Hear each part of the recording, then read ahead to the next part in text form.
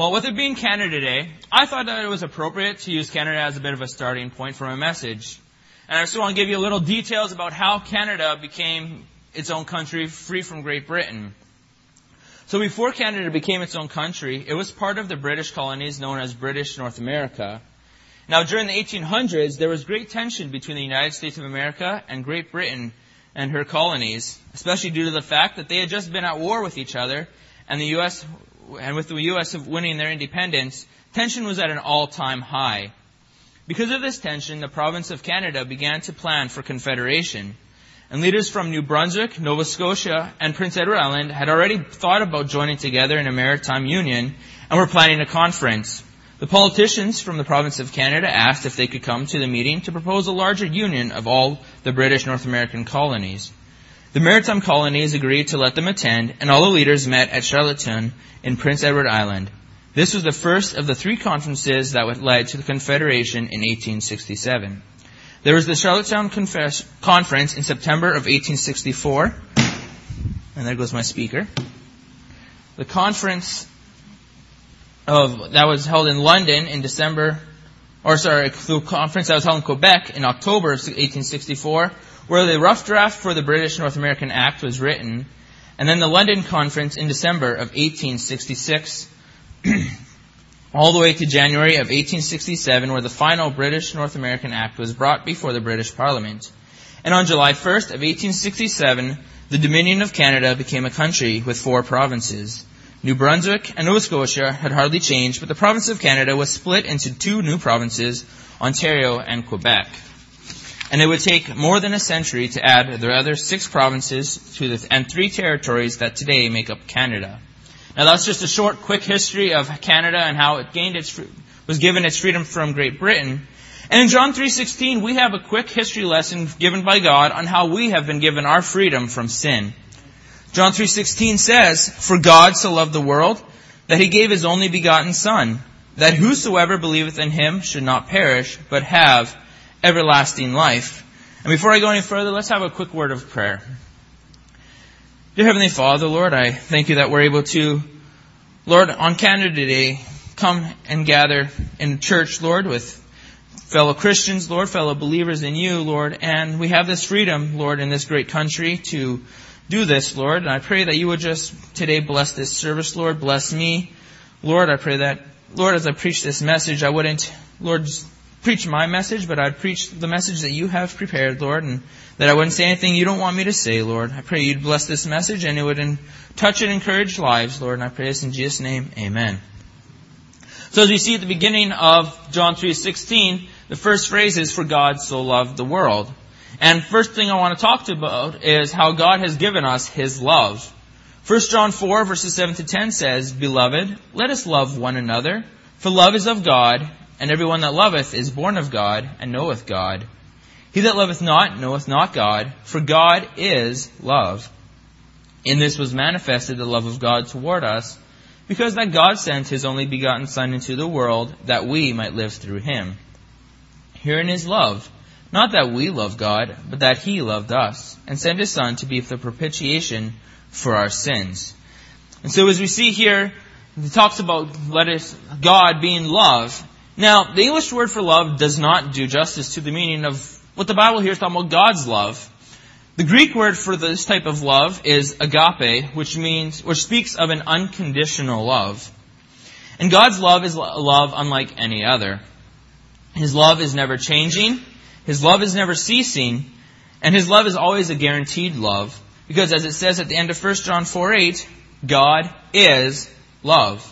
Love is exactly who God is. And I want to take a little time right now to look at the depth of God's love. We know God loves us. If we read that in the Bible many times, God loves us. But sometimes I wonder if we know how much God loves us. Well, in Ephesians 3:19 it says, "And to know the love of Christ, which passeth knowledge, that you may be filled with the fullness of God." And so as we see in this verse, the depth of God's love is immeasurable and cannot be fully known. It is far too deep for our finite minds. Just think about the fact that all we know of God's love, all that we read of God's love in the Bible, and all the love God has shown us throughout our daily lives, is only just scratching the surface of how much God truly loves us. And that's enough to blow my mind. I'm sure it's enough to blow your mind enough already as well. The love of God goes far deeper than any human love could ever go. And the love of God is much more genuine than any human love. You know, sometimes in our human relationships, the people we love, we get in spits and spats and we fight. And sometimes our love kind of just, fades away a little bit. Yeah, sure, we like them, but we don't really love them so much. When sometimes if, me and my wife get in a bit of an argument, sometimes it's, you say, I love you, dear, but sometimes it's not, super genuine because you're like, oh, why does she have to, or she's like, oh, why does he have to, and, there's that little bit of a disconnect there. But God's love is always a love that is genuine. God's always, even when we sin, when we turn our backs on God, when we spit in His face and we turn away from Him, He says, hey, Caleb, I love you still. Church of MIBC, when we turn away from God sometimes, when we falter and fade away, and when we fall into temptation, God still comes to us and says, hey, church, I love you. I love you, church. And it's a genuine love. It's not just I have to say it because, we're in a relationship. But He actually genuinely means it. And as I said earlier, God's love is a never-changing, never-ceasing love. And it's always guaranteed. And that's a love you can't find in anyone else. As I said, that's a love I can't find in my wife, and my wife can't find in me. Because we're humans. We falter. But God is God. He's never changes, never ceases. And He says, I love you, and He means it to the end. I also want to talk about who God loves. John 3:16, as we already saw, for God so loved the world. Romans 5:8 says, but God commendeth His love toward us in that while we were yet sinners, Christ died for us. So we see that God's love is for everyone. There is nobody that is left out from God's love. And there is nobody that God has missed or forgotten about. There's not a day where God says, man, I forgot to love Pastor Matt today. I'm sorry, Matt. God knows everyone. God loves everyone. And His love is always there. And, sometimes, I go about my day, it's busy. And, especially when it's school time, I'm in school. And then I go straight to work. I get home and I go to sleep. And, sometimes there's been those days where, I've forgotten to tell my wife that I love her. But thankfully, God doesn't, no matter how busy God's life may be or taking care of the world and taking care of all of us, God loves us, and He always tells us and shows us that He loves us. And we see that from Romans 5:8 that His love has been extended to every man. Even while we were sinning, even while we had our backs turned towards God, God still loved us. God still loved us enough to show us His love by letting His Son die on the cross for us. The Bible says in 2 Peter 3:9 that the Lord is not willing that any should perish, but that all should come to repentance. God has sent His love with His grace and His mercy to everyone because He doesn't want anyone to suffer. I want to ask you a question. What if God sent His love to only a select few, as the Calvinists teach? What if God says, I love you, you, and you, not you, not you, not you? Or what if God says, I'll love these certain countries over here, and these here, but these up here, no, they've turned their backs on me too much. I'm not going to love them. They don't deserve my love. Fact of the matter is, none of us deserve His love. Yet He loves all of us anyways. But if God did that, we'd be like, oh, He's not a very loving God then. That's what the Calvinists teach. That's, Buddhism, Muslims. They teach all these things. You have to follow these rules or else God's not going to love you. Else Allah's not going to love you. Else you're not going to be a perfect Buddhist. And all these different religions, that's what they teach. You have to follow these rules, else you're not going to be loved. But thankfully, our God says, hey, no, even when you had your back turned on me, I still loved you. And God still says that today. Even when you turn your back on me, even as a Christian, when you turn your back on me, I still love you. And it means the world to me. I'm sure it means the world to you to know that, hey, even though I may disappoint Him sometimes, even though I may turn my back on Him sometimes, I can always go back to Him knowing He'll have His arms wide open, ready to receive me again because He still loves me. We see that God not only has given us His love, but my second point is that God has given us His only begotten Son.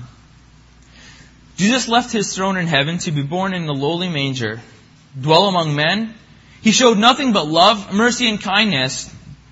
And then to top it all off, He chose to go to the cross and die for our sins.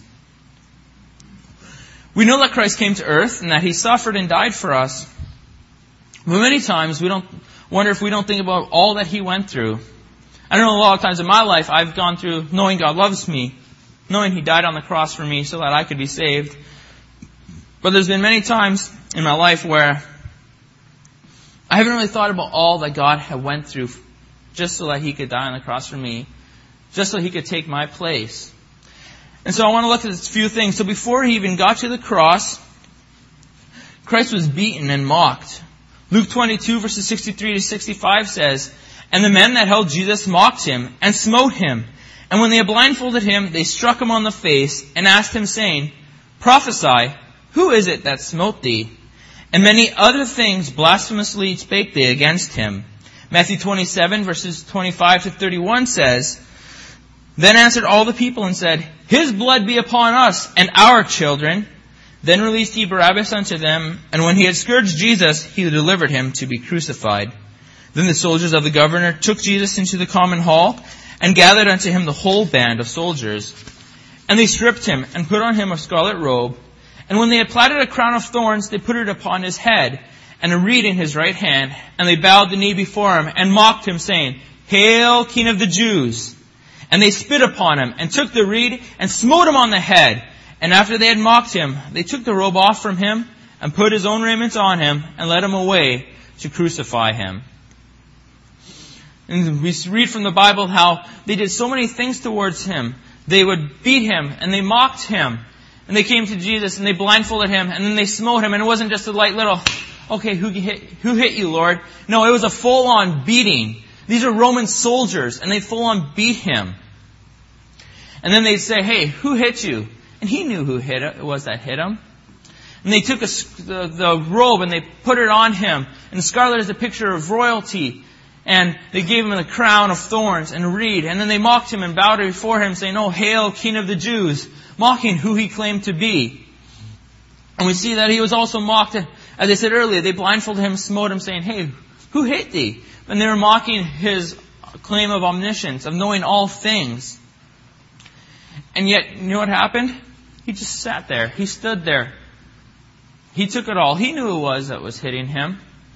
If He wanted to, He could have said, Stop. Bow down and worship me for real. And they would have had to bow down and worship Him. But instead, He just took it all. He just took it all for us. He just took it all for me. He took it all. All of this pain, the agony, the humility, the mockery. All because of His love for us. And when when they were done mocking Him and beating Him, they led Him away to crucify Him. And as we see, He willingly walked to Calvary. Yes, He was in between soldiers, but I don't think they had to drag and force Him. I believe He walked all the way up to Calvary.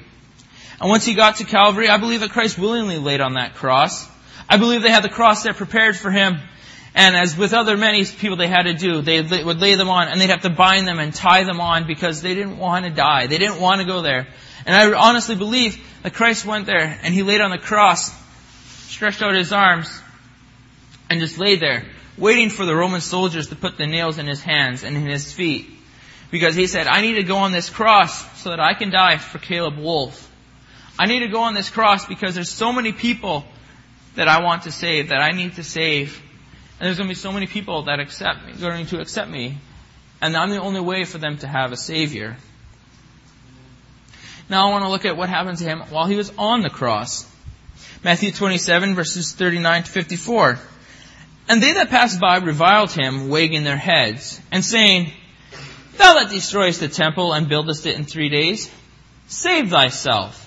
If thou be the Son of God, come down from the cross. Likewise also the chief priests, mocking Him with the scribes and elders, said, He saved others, Himself He cannot save. If He be the King of Israel, let Him now come down from the cross, and we will believe Him. He trusted in God. Let Him deliver Him now, if He will have Him. For He said, I am the Son of God. The thieves also which were crucified with Him cast the same in His teeth.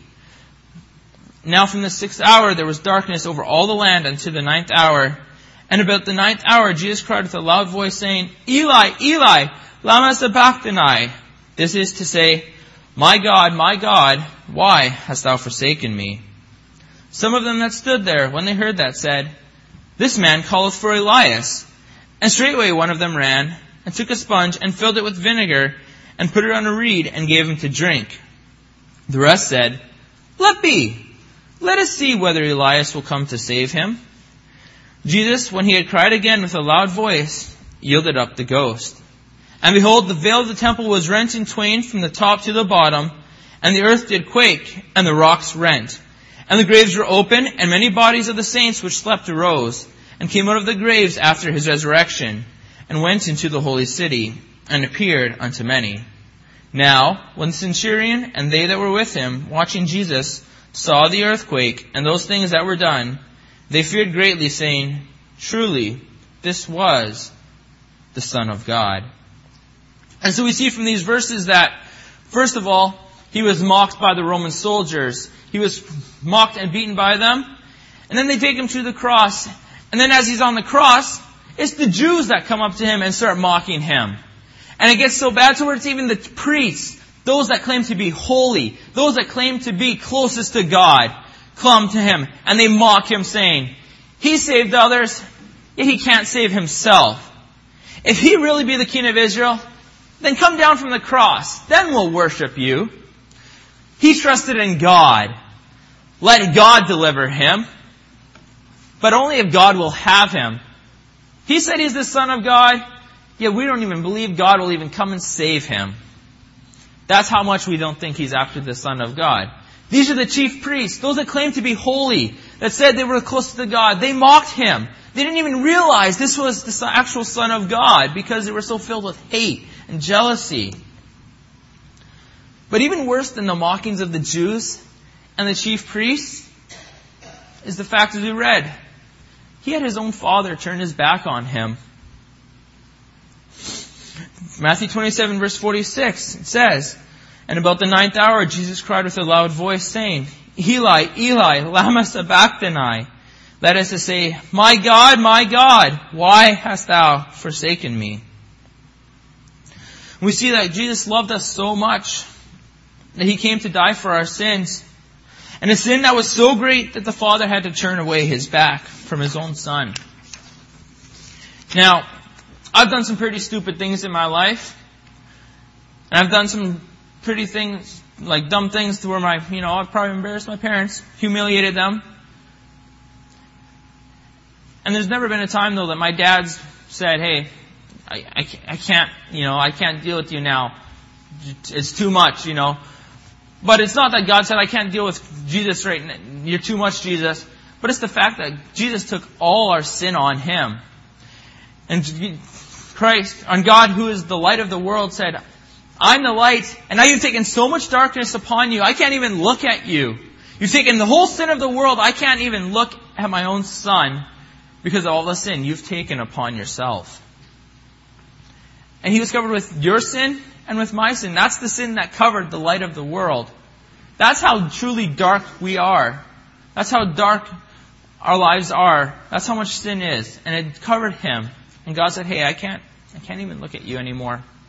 I have to turn away. But Christ was willing to have his Father turn his back on him so that he could save us still. Once again, going back to the fact of how much God truly loves us. We also see that while he was on the cross, he gave up his life. Now, may I remind you that Jesus Christ is immortal. It means that he can't die. Yet he loves us so much that over 2,000 years ago, he was willing to die on the cross for us. He was willing to put away his immortality just so that he could die for me, this poor wretched sinner that I am, and so he could die for you, the sinners that you are. And he said, for Caleb Wolf, I'm willing to die, all because I love him. And I remind you that God said, hey, for the whole world, I'm willing to send my Son to die because I love them. Now, I don't know about you, but I've never had someone love me so much that they were willing to die for me. That they actually went and died for me. I don't know anyone that's done that except for Jesus Christ. Now I want to look at the fact that after the cross, it didn't just end with Him being buried in the grave. But no, 3 days later, He rose from the grave and conquered death. And we can praise the Lord that He rose from the grave. And the reason why He did this was so that we could have full assurance and in the fact that we now can have victory over death. Christ arose from the grave victorious and made many witnesses of His resurrection, so that as we read the Bible today, we can know 100% that our Savior is alive, and that He has given us the victory, and that we can have complete confidence and trust in His Word. And we can read our Bible and say, hey, I know what it says is true. And as we come to God, and as doubts come to our minds, we can go to the Bible and say, well, what does the Bible say about this? And we can flip through it knowing that, hey, I'll find the truth in here. I'll find the answers. And we can trust what's in here because of what God has done for us. We also see that because of that He arose and gave us victory over death, He has now given us eternal life. John 3:16, whosoever believes in Him should not perish, but have everlasting life. Now, how do we get this eternal life? Well, the first thing we have to realize is that it's a gift. Ephesians 2:8 and 9 says that for by grace are you saved through faith, and that not of yourselves. It is the gift of God, not of man, not of works, lest any man should boast. And we must realize that it's a gift. There is nothing we have to do to earn it. There is nothing we can do to earn it. But all we have to do is be like the publican who in the quietness of his heart knelt before God and said, Lord, be merciful to me, a sinner. Be merciful to me, a sinner. That's all we have to do. We don't have to do anything. We don't have to do something. We don't have to go to a priest, confess all our sins. We don't have to follow these rules and these laws. But all we have to do is recognize, hey, you know what? I'm not a good person. I can't on my own get to heaven. And we just have to go to Christ and say, hey, I know who I am. I know who you are. Lord, be merciful to me, a sinner. We also must recognize, it's available for all. John 6:37 says, all that the Father giveth me shall come to me, and him that cometh to me I will in no wise cast out. There's no one that's too wicked, too full of sin for God to love. No one that is too full of sin for God to forgive and accept as His own Son. You might say, I'm not a very good person. I've done some terrible things in my life. I don't know if God can love me. I've heard people do that as I've gone knocking on doors and trying to witness to them. And I say, hey, the Bible says here, God so loved the world. You're part of the world. That means you. Think of Paul. What did Paul all do? He persecuted the church, killed tons of people, tortured them, persecuted them. And then God came up to him and said, hey, Paul, I love you. And then look what Paul did for Christ. And God can do the same thing with you. And God can say, hey, your past may not be the greatest. You may have got some bad things in the past, but hey, I love you. I want to save you. I want to use your life. And we have to remember that, hey, even those of us that don't have, such a dirty past or, those things in the past of our lives that, people may find out and be like, oh, terrible things, We might have grown up in a Christian home. We might have, come to church all our lives. And to be honest, I think that the fact of that being our lives have been cleaner, we should be even more thankful that God saved us. Because of the fact that, hey, you know what? God didn't, as people say, God didn't save me from my drunkenness and my drugs and the alcohol and all these things. But you know what? God still reached out to us saying, hey, even though you haven't done any of those things, you still need me. And we still recognize how much we needed God. And so even if you've grown up in church, and we recognize the fact that, hey, you know what? I may not be the worst person. I'm not, in the world's eyes classified as a bad person, but I still needed Christ. And that's a great testimony. That's a great witnessing tool to bring to others. When you're knocking on doors and people say, hey, I don't know if God can love me. And I'll say, hey, you know what? I never did any of those things, but I still realized and recognized that I needed Christ in my life. And God can do the same thing for you. God can turn your life around. And God forgets the past. As it says, He buries our sins in the deepest sea of the sea. And so we recognize that God loves us so much that He gave His own Son to die on the cross for us. And that He gave us the victory over sin. And He's given us, promised to give us eternal life for all those that accept it. And the last thing I want to look at is the fact that now that for all of us that have accepted God's love, for all of us that have accepted Christ's death on the cross as payment for our sins, and we have accepted Him as our Savior, God has given all of us now a command. We are called to give the gospel to the world. Mark 16:15. And He said unto them, Go ye into all the world and preach the gospel to every creature. You must remember that this wasn't a suggestion, but this was rather, in fact, a command. He didn't say, hey, if you want to, go and preach the gospel. He said, hey, go and preach the gospel. Excuse me. We also must realize that God has told us we are supposed to be the light unto the world. Matthew 5:14-16 says, Ye are the light of the world. A city that is set on a hill cannot be hid. Neither do men light a candle and put it under a bushel, but on a candlestick, and it giveth light unto all that are in the house. Let your light so shine before men, that they may see your good works, and glorify your Father which is in heaven. So you see, we are supposed to be the light of the world. As it says, ye are. Now that's a being verb. For all of you that like to learn English. That's a being verb. That means we're supposed to be the light of the world. You are. It's an active voice. It doesn't mean, hey, you know what?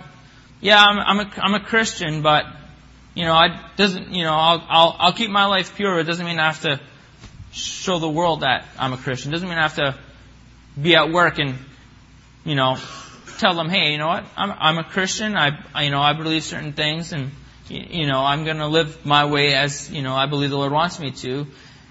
But we are supposed to live that way. We're not supposed to hide it. We're supposed to let it shine. We're supposed to be that beacon on the top of a hill that people can look at and say, hey, you know what? In this dark world, there's a bit of light. There's a bit of hope over there. And as they get close to that light, they can say, hey, that light's a person. Why does that person have light? And they come to you and say, hey, Brother Matt, why do you have light in your life? Why am I surrounded by darkness? But why do you have this light? Why do you have light? Why can you see where you're going? And you can say, hey, well, it's because I believe in the Lord and Savior Jesus Christ. And He is the light of the world. And He's given me light to shine to the world now as well. We're also told that we're supposed to be the salt of the earth. Matthew 5:13 says, Ye are the salt of the earth. But if the salt have lost his savour, wherewith shall it be salted? It is thenceforth good for nothing, but to be cast out and to be trodden under foot of men. Now why would God say, hey, you're the salt? Well, salt preserved. Salt also cleansed. If you have a wound, you put salt, a lot of times they would put salt in it and it would cleanse and kill that bacteria. And the fact of the matter is, our lives are supposed to be so clean, so purified, so preserved in the love of Christ and in living our lives out for Christ, that when we're around people, it should sting them a little bit. In this dark world, where everyone's just doing what they want, living the way they want, saying, there is no God, I can do whatever I want and get away with it. Our lives should show that, hey, there is a God, to where when they're with us, it stings a little bit. It convicts a little bit. Why in the world, in this dark, when people are going through troubles and trials, and they're like, they don't have peace about it, but they see us going through troubles and trials, and they're like, hey, how come you can have peace about it? How in the world do you have this peace that I don't? Once again, why do you have this light that I don't? Well, because I believe in the Lord and Savior Jesus Christ. And if you want to have Him in your life as well, you can have the light that I have. You can have the cleansing that I have. You can have the preservation for eternity that I have. And our lives ought to sting them a little bit, to where they say, you've got something I don't have. You've got something good that I don't have. You've got something I want, because I don't have it yet. Do you mind sharing with me what it is? Do you mind sharing with me more about this Jesus you talk about? And in this day and world, like I said, there's a lot of darkness. There's a lot of hurt. And as Christians, we're supposed to be that light. And we're supposed to be that healing for them. That's why God told us to be the salt. But I want to point out to the fact of this part of this verse where it says, but if the salt has lost his savor, wherewith shall it be salted? It is thenceforth good for nothing. What is your life like now? Are you being that salt that God wants us to be? Or are you, as I said earlier, are you just living your life saying, yeah, I'm a Christian, but, it's good for me. Lord, thank you for my Bible. I thank you, Lord, that I have the freedoms to read it and see what you have for me. Lord, I thank you that, I know you love me so much, and I just appreciate that so much. I'm just going to hold it so tight, Lord, and thank you for that. Instead of saying, hey, you know what? The Lord loves me. The Lord loves you too. It's in His Word. It's spread throughout His Word. It's shown in every day of our lives. He loves me and He loves you too. And that's what we're supposed to be. We're supposed to be convicting to the world. We're supposed to show them God's love. So on this Canada Day, let's not only think about, the freedoms we enjoy here in our great country, but let's also think about the freedoms God has granted us. Let's be thankful for, yes, the freedom in our country we have here, for the great country we have. Let's also be thankful for the great salvation we've accepted, for the great salvation we've been given. And let's not just declare how proudly we are to be Canadian, but let's also declare how proud we are to be Christians. In a day and age of this world where Christianity is looked down upon, Christianity is called, we're called very, bad things, and it's like, oh, you're a Christian? Shame on you. But you know what? Why shame on us? Why shame on us? Why does the world say shame on us? Why can't we just show them God's love? So that they say, hey, you got something I don't have. You got something I want. Can you tell me more about this? Why are you so not ashamed of the gospel? Why are you so privileged and so thankful? Why are you so at peace in life? Like, don't you ever get troubles and trials? It's like, yeah, I do, but the Lord tells me that I can trust Him to cast all my cares upon Him because He cares about me and He's going to take care of me. But what about your finances? Don't they sometimes you worry about them? Yeah, but God tells me to seek Him first, and then all these things will be added unto me, and He's going to take care of me. I don't get that. How can you trust in someone you can't even see? And you say, because I feel Him.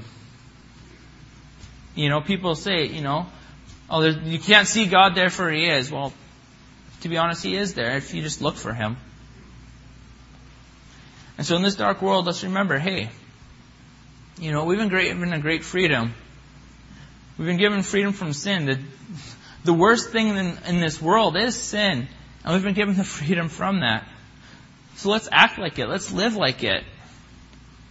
And let's be thankful and declare it and say, hey, I've got the freedom and you can have it too. That's Canada's big promotion is, we're this great free country and we're bringing all these immigrants in so they can enjoy our freedoms. Well, why doesn't our church do that too? Why don't we go out in this world and say, hey, look at all the freedom I have from sin because of what Christ has done for me. Why don't you come to my church so you can hear about what God has done for you too, so you can have that freedom as well. To where we won't just have a great country, but we'll have a great church as well. We'll have great Christian reunion. We'll have great Christian fellowship. All because we remember the fact that God loves us and of all that He's done for us. So as I said, on this Canada Day, let's be thankful we're Canadians. Be thankful for all the freedoms we have. But let's also remember the fact of all the freedoms we have with Christ. We must be proud of that.